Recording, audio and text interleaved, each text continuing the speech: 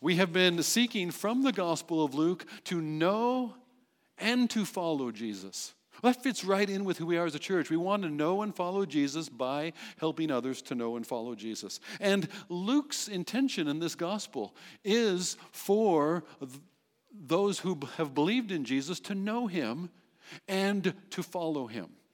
And so we're at there's a unique aspect of Luke's gospel. It's different from the other gospels. Luke focuses, and we're in that part now from somewhere around chapter 10 on into chapter 18 or so when Jesus arrives in Jerusalem. We're focusing on the last journey of Jesus from Galilee on to Jerusalem. He's traveling down the Jordan River Valley, probably on the east side of that valley, an area at that time that was called Perea. Now it would be modern-day Jordan, but just traveling on the east side, and this was a common pilgrim route as you're coming to Jerusalem for Passover. If you're making good time, it could take you about a week. But maybe this is 2 weeks. We don't know exactly the time frame because Jesus might be stopping and teaching all along the way.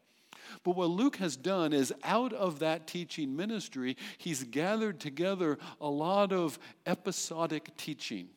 A whole collection of different episodes that they stand alone, and yet Luke has arranged them together under the direction of the Holy Spirit for a particular purpose, to prepare Jesus' followers.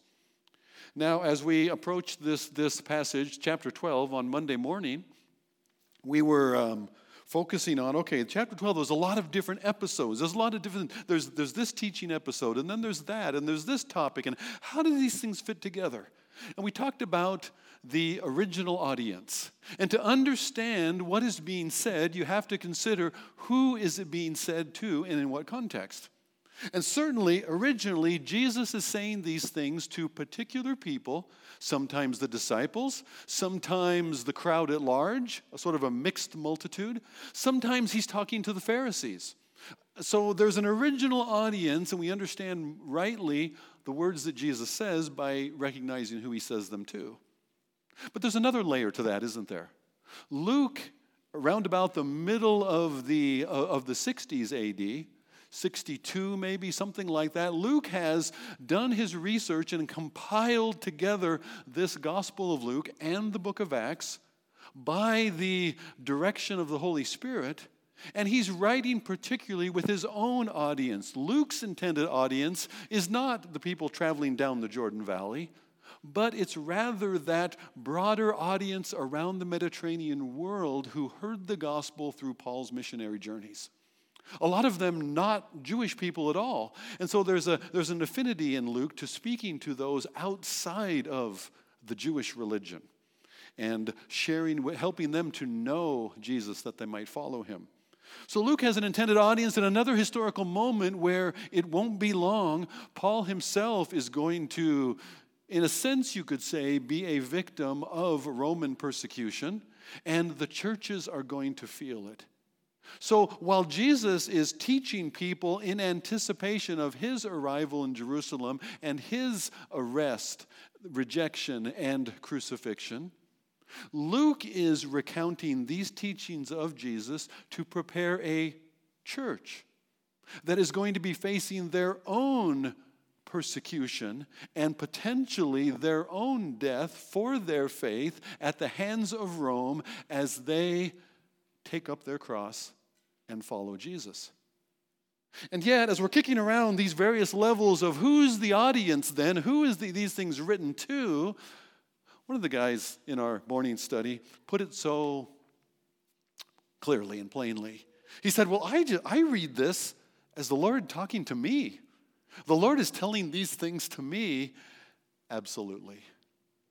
Understanding some of that background, understanding the threats, understanding the pressures that they're under in the 60s, understanding the pressure that Jesus' disciples immediately are going to feel as they approach Jerusalem, helps us to then hear these same words in the midst of various pressures that we will feel in life, in the world, and at times relating to our faith and others' rejection of it, challenging us because of it.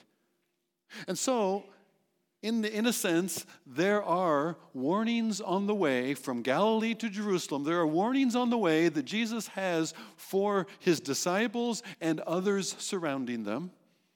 There are warnings on the way then that those who would follow Jesus in the first century need to take to heart, because they're also going to experience trouble and opposition. And there are warnings on the way for we who would know and follow Jesus. There are warnings on the way, and as I take this chapter, I'm going to arrange these, or I saw a couple of themes emerge in the arranging that Luke, by the Holy Spirit, has done that I want to share with us. I think there's a warning against a fake faith. There's a warning of distractions to our faith, things that would draw us aside. But before we talk about those things more fully, I realize that Jesus does this better than I. So first what I want to do is I want to read out of Luke chapter 12. An extended reading. We'll take several minutes at this. So open your Bibles. I invite you to follow along. And it might be easier to follow along if we're using the same version. So I am going to be reading from the ESV, which is also the Bible that's in the church, a bench or pew in front of you. So, but I invite you to follow along. Luke chapter 12. I'll begin reading in verse 1.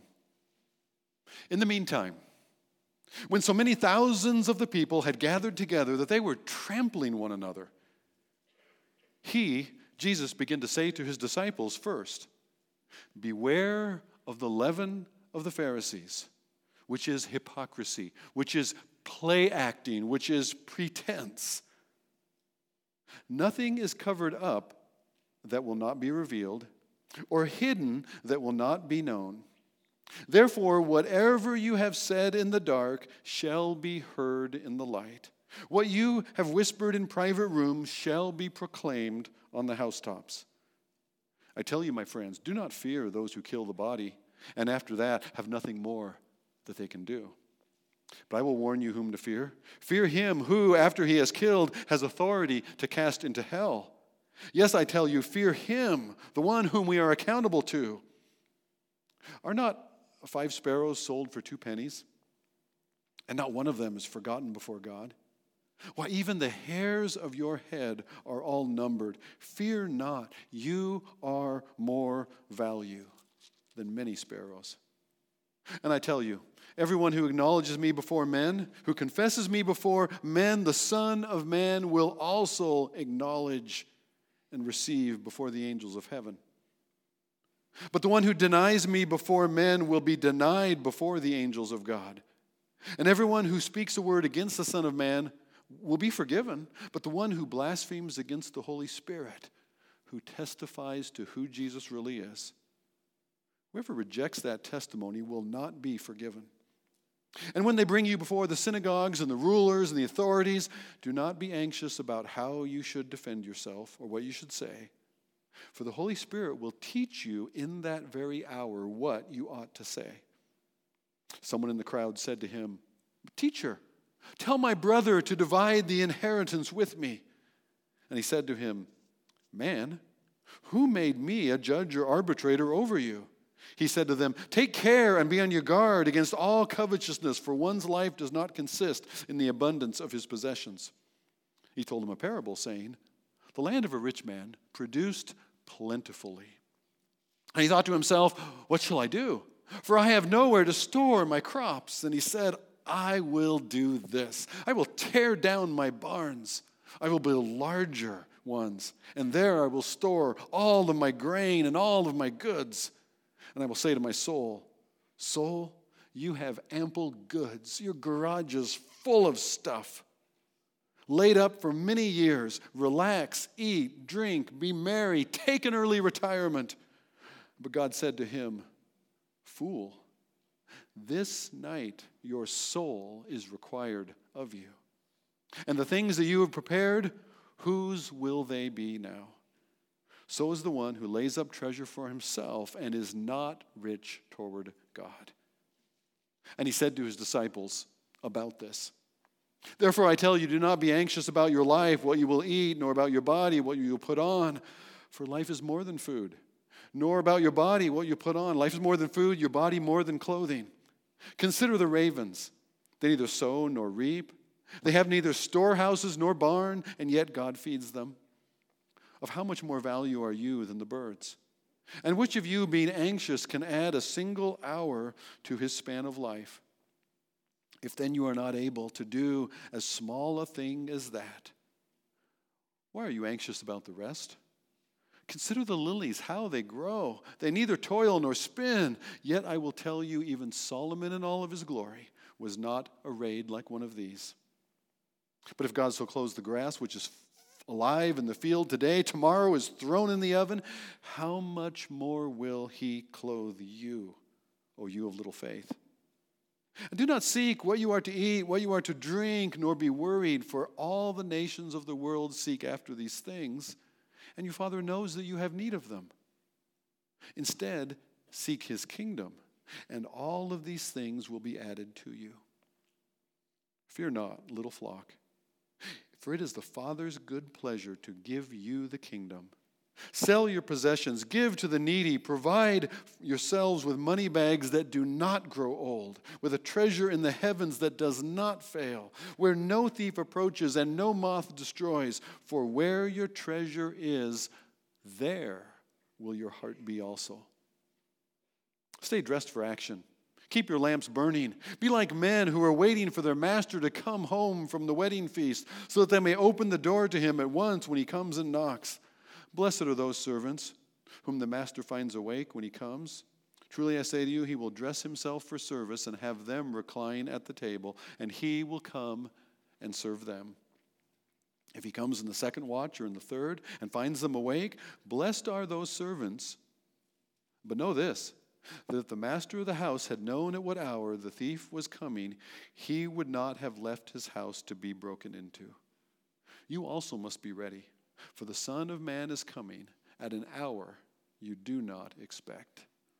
And Peter said, Lord, are you telling this parable for us or for everyone? That's a good question, isn't it? That was the question I actually began referring to earlier. Are you telling these things for us, for Peter, James, and John, for the 12? Surely Judas is in there, by the way. Or are you telling these things for the crowd, even warning the Pharisees? Or is it bigger than that, Lord? Are you telling everyone? Are you telling these things even to us today? As I described, these things are written. These things are things Jesus told his disciples and others. These things are things that the Lord spoke to the early church in the midst of the troubles of their day. These things are also then things that the Holy Spirit intends for us to listen in on for our day as well. To take two warnings, if I may. First of all, beware of fake faith. Beware of false faith. In the first 12 verses. Don't fall for the fake faith. He says, beware of the leaven of the Pharisees. That which is in the Pharisees is hidden within them. You don't see it yet, but just wait, you will. And that leaven of the Pharisees is their pretending, their pretense, their hypocrisy. You see, the Pharisees continue to ask questions. Rabbi, could you please tell us? Rabbi, could you understand? Could you help us to understand? Could you explain this? Because this is differently than what we would expect. The traditions of the elders say this, and yet you say this. Could you just help us understand that? Who are you? Are you the Christ? Are you claiming to be the Messiah? Who are you? They're just trying to understand, right? They're just asking innocent questions. Well, no, they're not. In fact, the previous verse at the end of chapter 11, verse 54 says, lying in wait for him, they were trying to catch him in something he might say.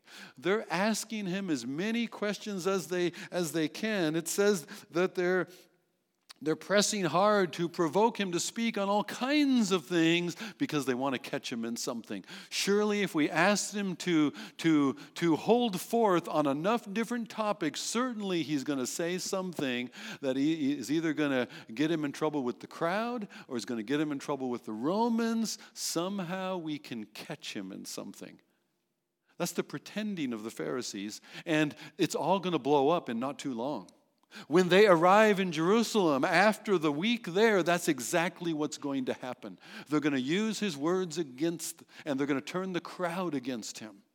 And the Son of Man will be rejected and crucified. And yet on the third day, he will rise again. Disciples, don't fear those Pharisees.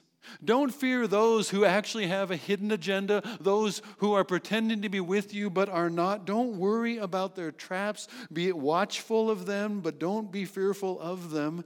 Do not fear, verse 4, those who kill the body and after that have nothing more that they can do. Because they're going to reject Jesus. They're going to kill Jesus. And then there's nothing more that they can do to him. He is going to rise from the dead, and they can't stop it. There's nothing more that can do. He is going to, risen from the dead, ascend to the right hand of the majesty on high. And there's nothing they can do about it. There's nothing more that they can do. Because Jesus humbled himself, God is going to exalt him and give to him a name that is above every name, so that at the name of Jesus every knee will bow and every tongue confess that Jesus is Christ, to the glory of God, and there's nothing more that they can do. And so they can't touch him. They might come after you.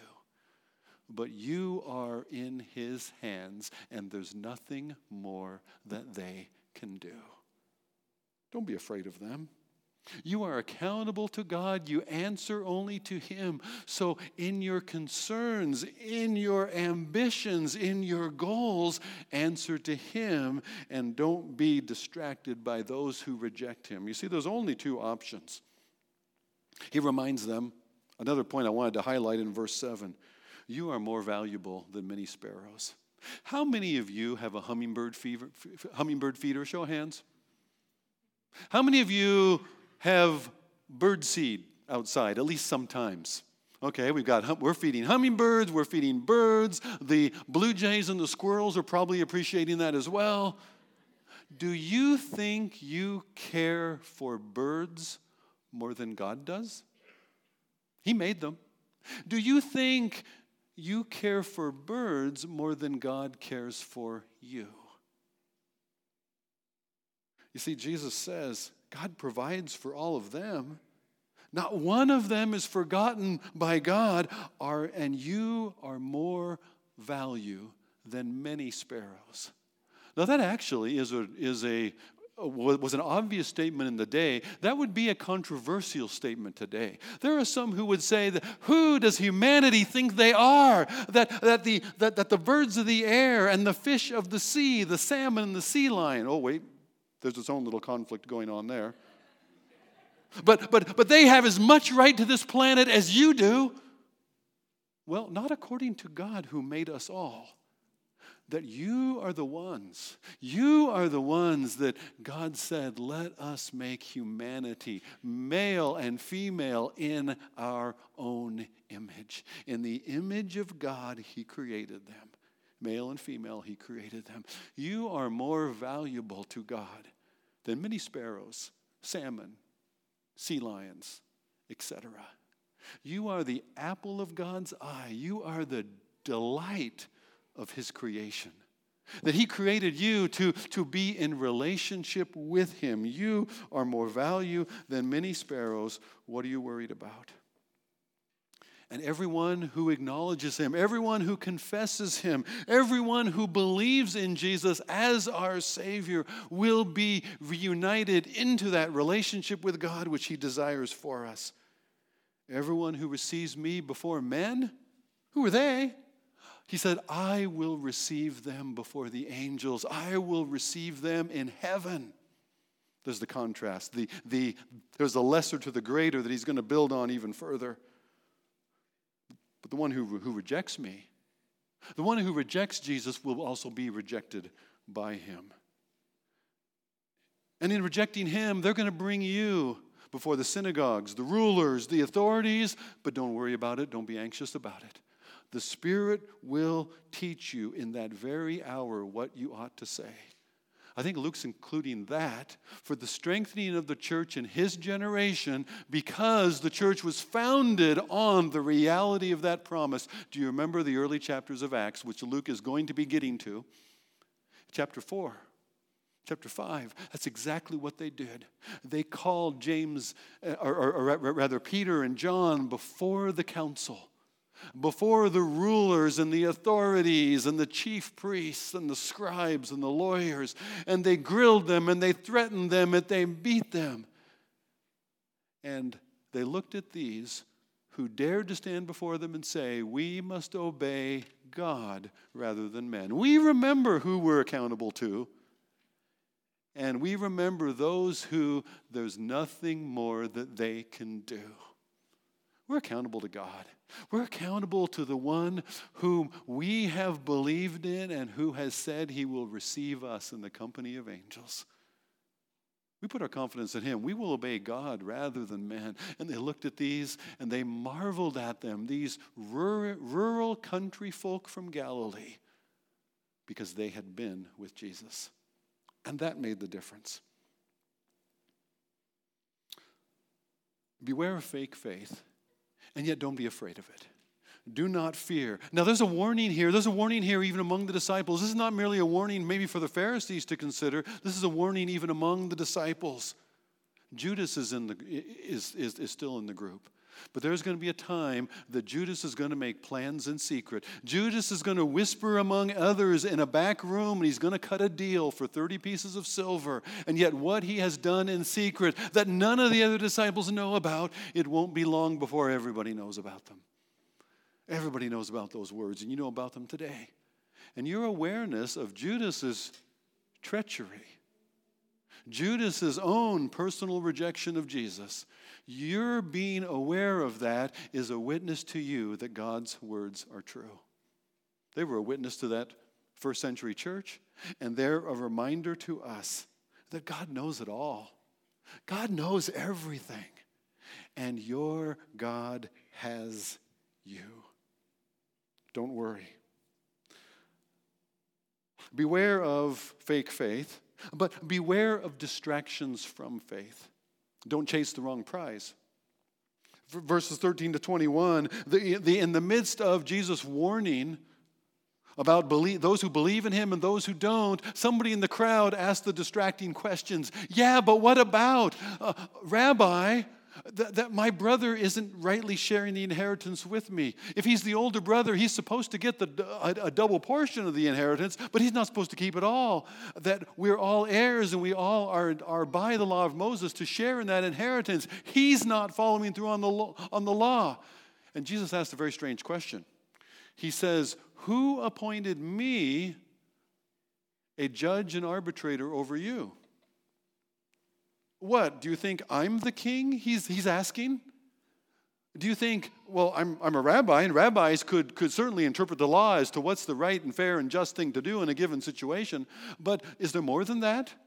Is Jesus the king like Solomon who would apply godly wisdom to solve a dilemma? Who do they think Jesus is? That's the bigger point. And those words, Luke's going to use those words again. I'll throw this in for extra. Luke is going to refer to that again in Acts chapter 7, when Stephen, again before the rulers and authorities, answering for his faith, he gives this wonderful short survey, one chapter of Jewish history and in the relationship with God. And early in that history, there's this guy named Moses. And Moses has been preserved by God and has been lifted up by God. And Moses has power from the palace of Pharaoh. And he goes to confront and intervene in a dispute between two of his Jewish brethren. And the one taking of the advantage of the other rejects Moses, saying these same words, "Who made you to be a judge and arbitrator over us? Who do you think you are?" And yet, Stephen points out, it's that same Moses whom they rejected, whom God sends to be their deliverer. And that's going to be true of Jesus. This same Jesus whom they have rejected is the only one who can be their deliverer.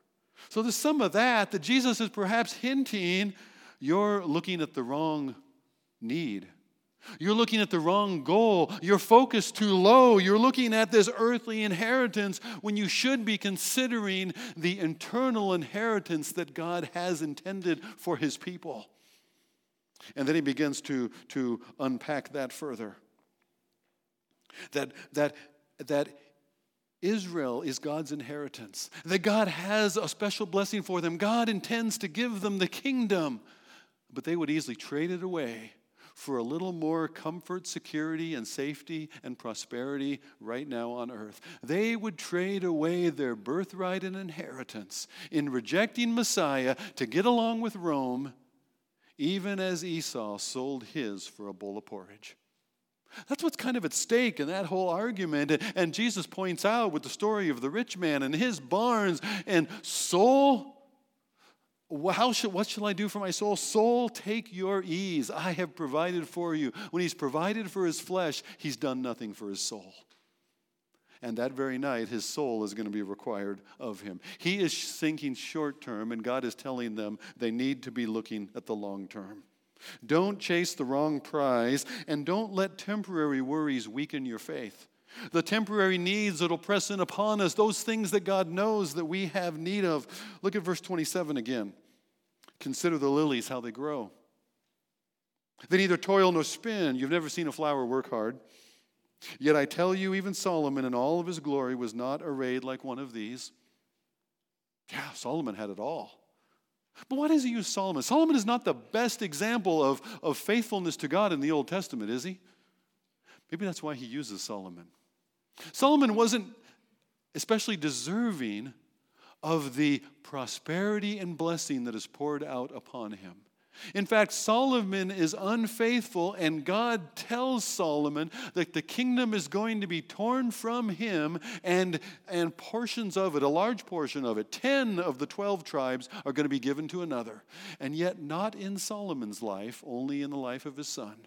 Why does God, in the midst of Solomon's later unfaithfulness, still continue to let Solomon enjoy such prosperity and blessing in God's kingdom at that time? I think it's because of God's promise to David. What God would do for David's son because of God's promise to David that was not made on the matter of David's faithfulness either. It was made on the basis of God's faithfulness. That God made a promise and God fulfilled it, and God let it be fulfilled even when the heir was not willing of it. And if God would so do to Solomon, not willing of God, not worthy rather of God's promise and prosperity and blessing, how much more will God not do for you? What he has promised and made a covenant for you, not merely to David, but through his own son. He has made with us a new covenant. A new covenant that is purchased for us in Jesus' death in our place. A new covenant that results in the Spirit of the living God actually dwelling within us. How much more will God not provide for us these things that you need? And what are those things? God is already working his glory in us. Solomon was not arrayed in glory like the flowers of the field, but God is working an even greater glory. What is that? The likeness of Christ by the Spirit of the living God, that he works within his people. That this same Spirit, we are being transformed from glory to glory into the very likeness of Christ. We can trust God in the midst of the temporary worries and anxieties that might not distract us. How much more does God care for you? All the nations around. You know what it's kind of like? These distractions that would take us away, get our eyes off of what's more important. It's kind of like a cell phone. Young parents today have to be real careful about their own cell phones. They have to be careful about taking their cell phone and setting it somewhere and not having it close at hand, not pulling it out because their little ones, their 1-year-olds and 2-year-olds are already seeing that. And it's amazing how 2-year-olds already know how to swipe across a cell phone and move from picture to picture of themselves, don't they? They already know how to do that. Where'd they learn that from? They learned it from parents being fixated on the screen. And yet, one of the worst things you can do at the developmental mindset of 1, 2, 3-year-olds is to get them hooked on the screen. And so parents have to be wise to protect their little ones from those kind of distractions. And that's what our Lord is doing for us. He's warning us about the distractions that are easily around us, of the things that we think we need, that we can actually trust God for. And he would redirect our attention to that which is far better instead. Look at verse 32 again. Fear not, little flock. Do you hear the tenderness there? Fear not, little flock. Easily we fear the pressures of today. Is there a recession coming, or is it already even here? Fear not, little flock, for it is your Father's good pleasure to give you the kingdom. Sell your possessions. Give to the needy. Provide yourselves with money bags. Take what is entrusted into your temporary stewardship and use it in ways that will matter for eternity, for the benefit of others to know and to follow Jesus. Use it that way, and you'll store up for yourself treasures in heaven that can't be taken, where the bank will never close. The FDIC has no guarantees there, nor controls, nor need they, because God, your Father, has you. Treasures in heaven that does not fail, where no thief approaches, no moth destroys, for where your treasure is, there will your heart be also. You know, you have an opportunity with what it is that God puts into your trust, your responsibility, to use that for yourselves, like the rich man in the parable who thought he was fulfilling his soul. Or you can take in your hands and turn your heart. You know how sometimes you'll take somebody's gaze and you'll actually move their head because of something they're not seeing? Think of doing that same thing, but doing it with your heart. You can actually take your heart and point your heart in the right direction. God says we do that with our treasures. Those things that so easily grab our attention. Use that thing that gets your attention and use it to put your attention in the right direction. That's what he's telling us. Where your treasure is, there will your heart be also. So, now is not the time to rest. Now is not the time to take at ease, as the parable described. Stay dressed for action. Keep your lamps burning bright in verse 35. Stay steady, ready, and faithful. The faithful servant is the one who is honored by his Lord at his return. Blessed are the servants whom the master finds awake when he comes. Truly, I say, he will dress himself. The master will dress himself. He will lay aside his robe, and he will gird himself with a towel. He will dress himself like a servant and have them recline at the table, and he will come and serve them. He will wash their feet. Does that remind you of something? If we are on the midst now, on the way from Galilee to Jerusalem, it won't be long before Jesus and his band arrive in Jerusalem, and it won't be a week that they're in Jerusalem when they are gathered in the upper room for that Last Supper, and Jesus does just what he has said. He acts it out for them now. What he is going to do, that he is going to, though he is the Lord, though he is the Master, he is going to love and serve them.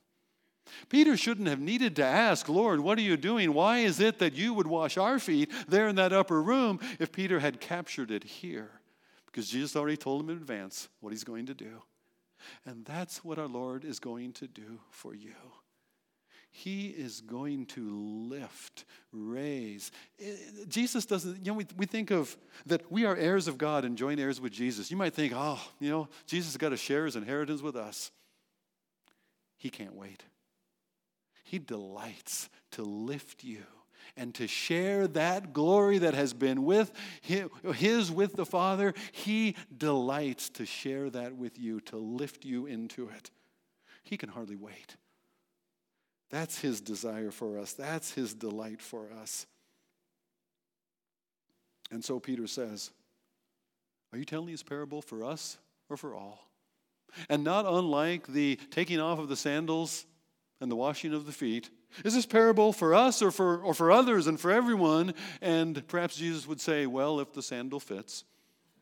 How does the shoe fit here? These two kinds of warnings. First of all, beware of fake faith. As I said, this is not merely about the Pharisees. This is also among the disciples. There's one among them in their midst, in that band of 12. His name is Judas. He's going to make deals in back rooms. They're going to be shouted out in the open. Everybody knows, and you do too. But there's going to be others along the way in the church who go along with the church. There's a social circle. They love one another, and others are drawn to that. That's a strange thing in the first century. And others are drawn into it for the social aspect of it. And yet, perhaps they like that social connection and that support of others and how these truly love one another sacrificially. And they are beneficiaries of that. And yet, have they actually trusted in Jesus for themselves? Does it look like faith, or is it genuinely faith? One of the things that Nehemiah did this morning, he took a stand. He declared this is his faith in Jesus, that he can confess his sin and God cleanses his sin. He doesn't need to hide it. He needs to confess it. And he needs and he believes in Jesus as his Savior. He's declared to us this morning his genuine faith. But it's easy to be along, in a sense, with the crowd. It's easy sometimes to go with the flow. Everyone grows up in a Christian home has to come to this point, don't they? Where is the family's faith going to be my faith or not? That's an individual decision that your parents would love to make for you. Just like they'd love to choose who you're going to marry, and yet they don't necessarily get that opportunity. This is not a decision anybody else can make for you. Will I believe in Jesus for myself? I think of a time when I was 14, maybe 15, I kind of lose track in there. I think probably when I was 14. After my parents were divorced, my mom returned to church, and she visited a few. She took me and my sister. We were willing to go along with her. This was really important to Mom, so she'd been through a lot. We were willing to go along with her. And she chose a church that we would like as well, and it was actually a gospel preaching church. Well, they had membership classes, kind of like we're having after this service, where you find out more and you understand what is it that the church believed. And we went through those classes.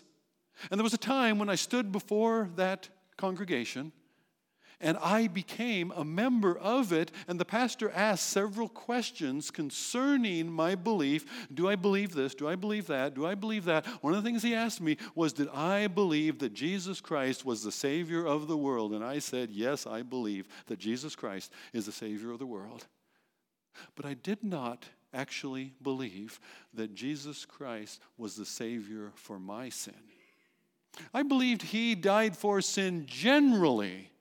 I didn't take to heart, I didn't trust in that he had died for me and my guilt personally. And so I stood before the church. I became a member that day. I got my own offering envelopes. And yet, it wasn't until a couple of years later that a young lady invited me to go to church with her. And there, the pastor was teaching verse by verse through the Bible. He actually, in fact, was teaching that summer through the Gospel of Luke, wouldn't you know it? And there I came to know Jesus, who he actually was. And I don't even know when the point of faith actually came, but I do remember somebody asking me, we had a Saturday softball game and a picnic lunch. And the question was put to me from across the table, so, do you believe in Jesus? Are you born again? Are you saved? Or are you just here for the food? What a great question. Because basically she was asking what's asked of us here. Am I just going along with the social flow but not really believing in Jesus for me? That's what she was asking from across the table. And I heard the question. I said, no, I believe in Jesus. I'm saved. Each of us needs to come to that moment. Am I just along with the flow of the crowd going towards Jerusalem? Because the pressures are going to come and it's going to be revealed. And now's the time to say, no, I believe in Jesus for me. And if you do, if your faith is sincere instead of surface, then the warning for you is probably a different one. It's a warning concerning distraction. It's a warning of redirecting your heart in the midst of those distractions and pressures. Because Paul tells us in Galatians, as you have received Christ Jesus, so walk in him. And how do we walk in him? One step at a time. One step after another. We have a next step wall in the back. I love that concept because the Christian life is consistently about another next step. What will I do? Not merely in knowing Jesus, but out of knowing by faith, following. What is that next step? Maybe it's a step of sacrifice out of trust. That my trust will be clarified and strengthened out of the sacrifice that he's leading me to. If God is asking something of you, I tell you a secret, he doesn't need the thing. What he wants is for you to direct your heart. If your faith is sincere, can you take another step in trusting? Can you take another step in directing your heart a little more toward his eternity as compared to present distractions? Each of us are in one of those two places. Each of us face one of those two warnings. A warning against fake faith or a warning against the distractions from faith. And so I'd like to now just close in prayer for us. Heavenly Father, Lord, I want to pray first for those that are actually, Lord, confronted this morning over the reality of their faith. They have known of Jesus. They have followed along with those who seem to be following Jesus. And yet, perhaps following along without actually believing in Jesus themselves. And Lord, I would pray this morning that you would press them on that conviction. Lord, press them on their need to believe, to receive, to confess Jesus as Lord and Savior. To receive him that they might be received and confessed among the angels in heaven. Lord, to not be distracted by the pressures of this life or what others might think of what they believe, but to trust you, to say even this morning, perhaps right here in this room, God, I believe you concerning Jesus, whom you gave in his death in my place for my guilt so that I could be forgiven, my sin removed, that I could be restored again into right relationship, to life forever with you. God, I believe you for that this morning in Jesus' name. And Lord, believing that, there are many distractions for us away from it. There are many pressures, there are many fears, there are the anxieties of life, especially concerning those whom we love. Father, would you strengthen our faith?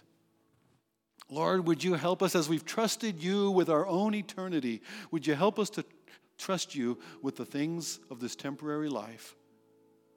Would you help us, Father, give us the courage to take that next step in following you, whatever it is. If there is some sacrifice to make, if there's something to do with our own time or treasures or talent or testimony, Father, would you make that clear? That we might direct our hearts more toward heaven.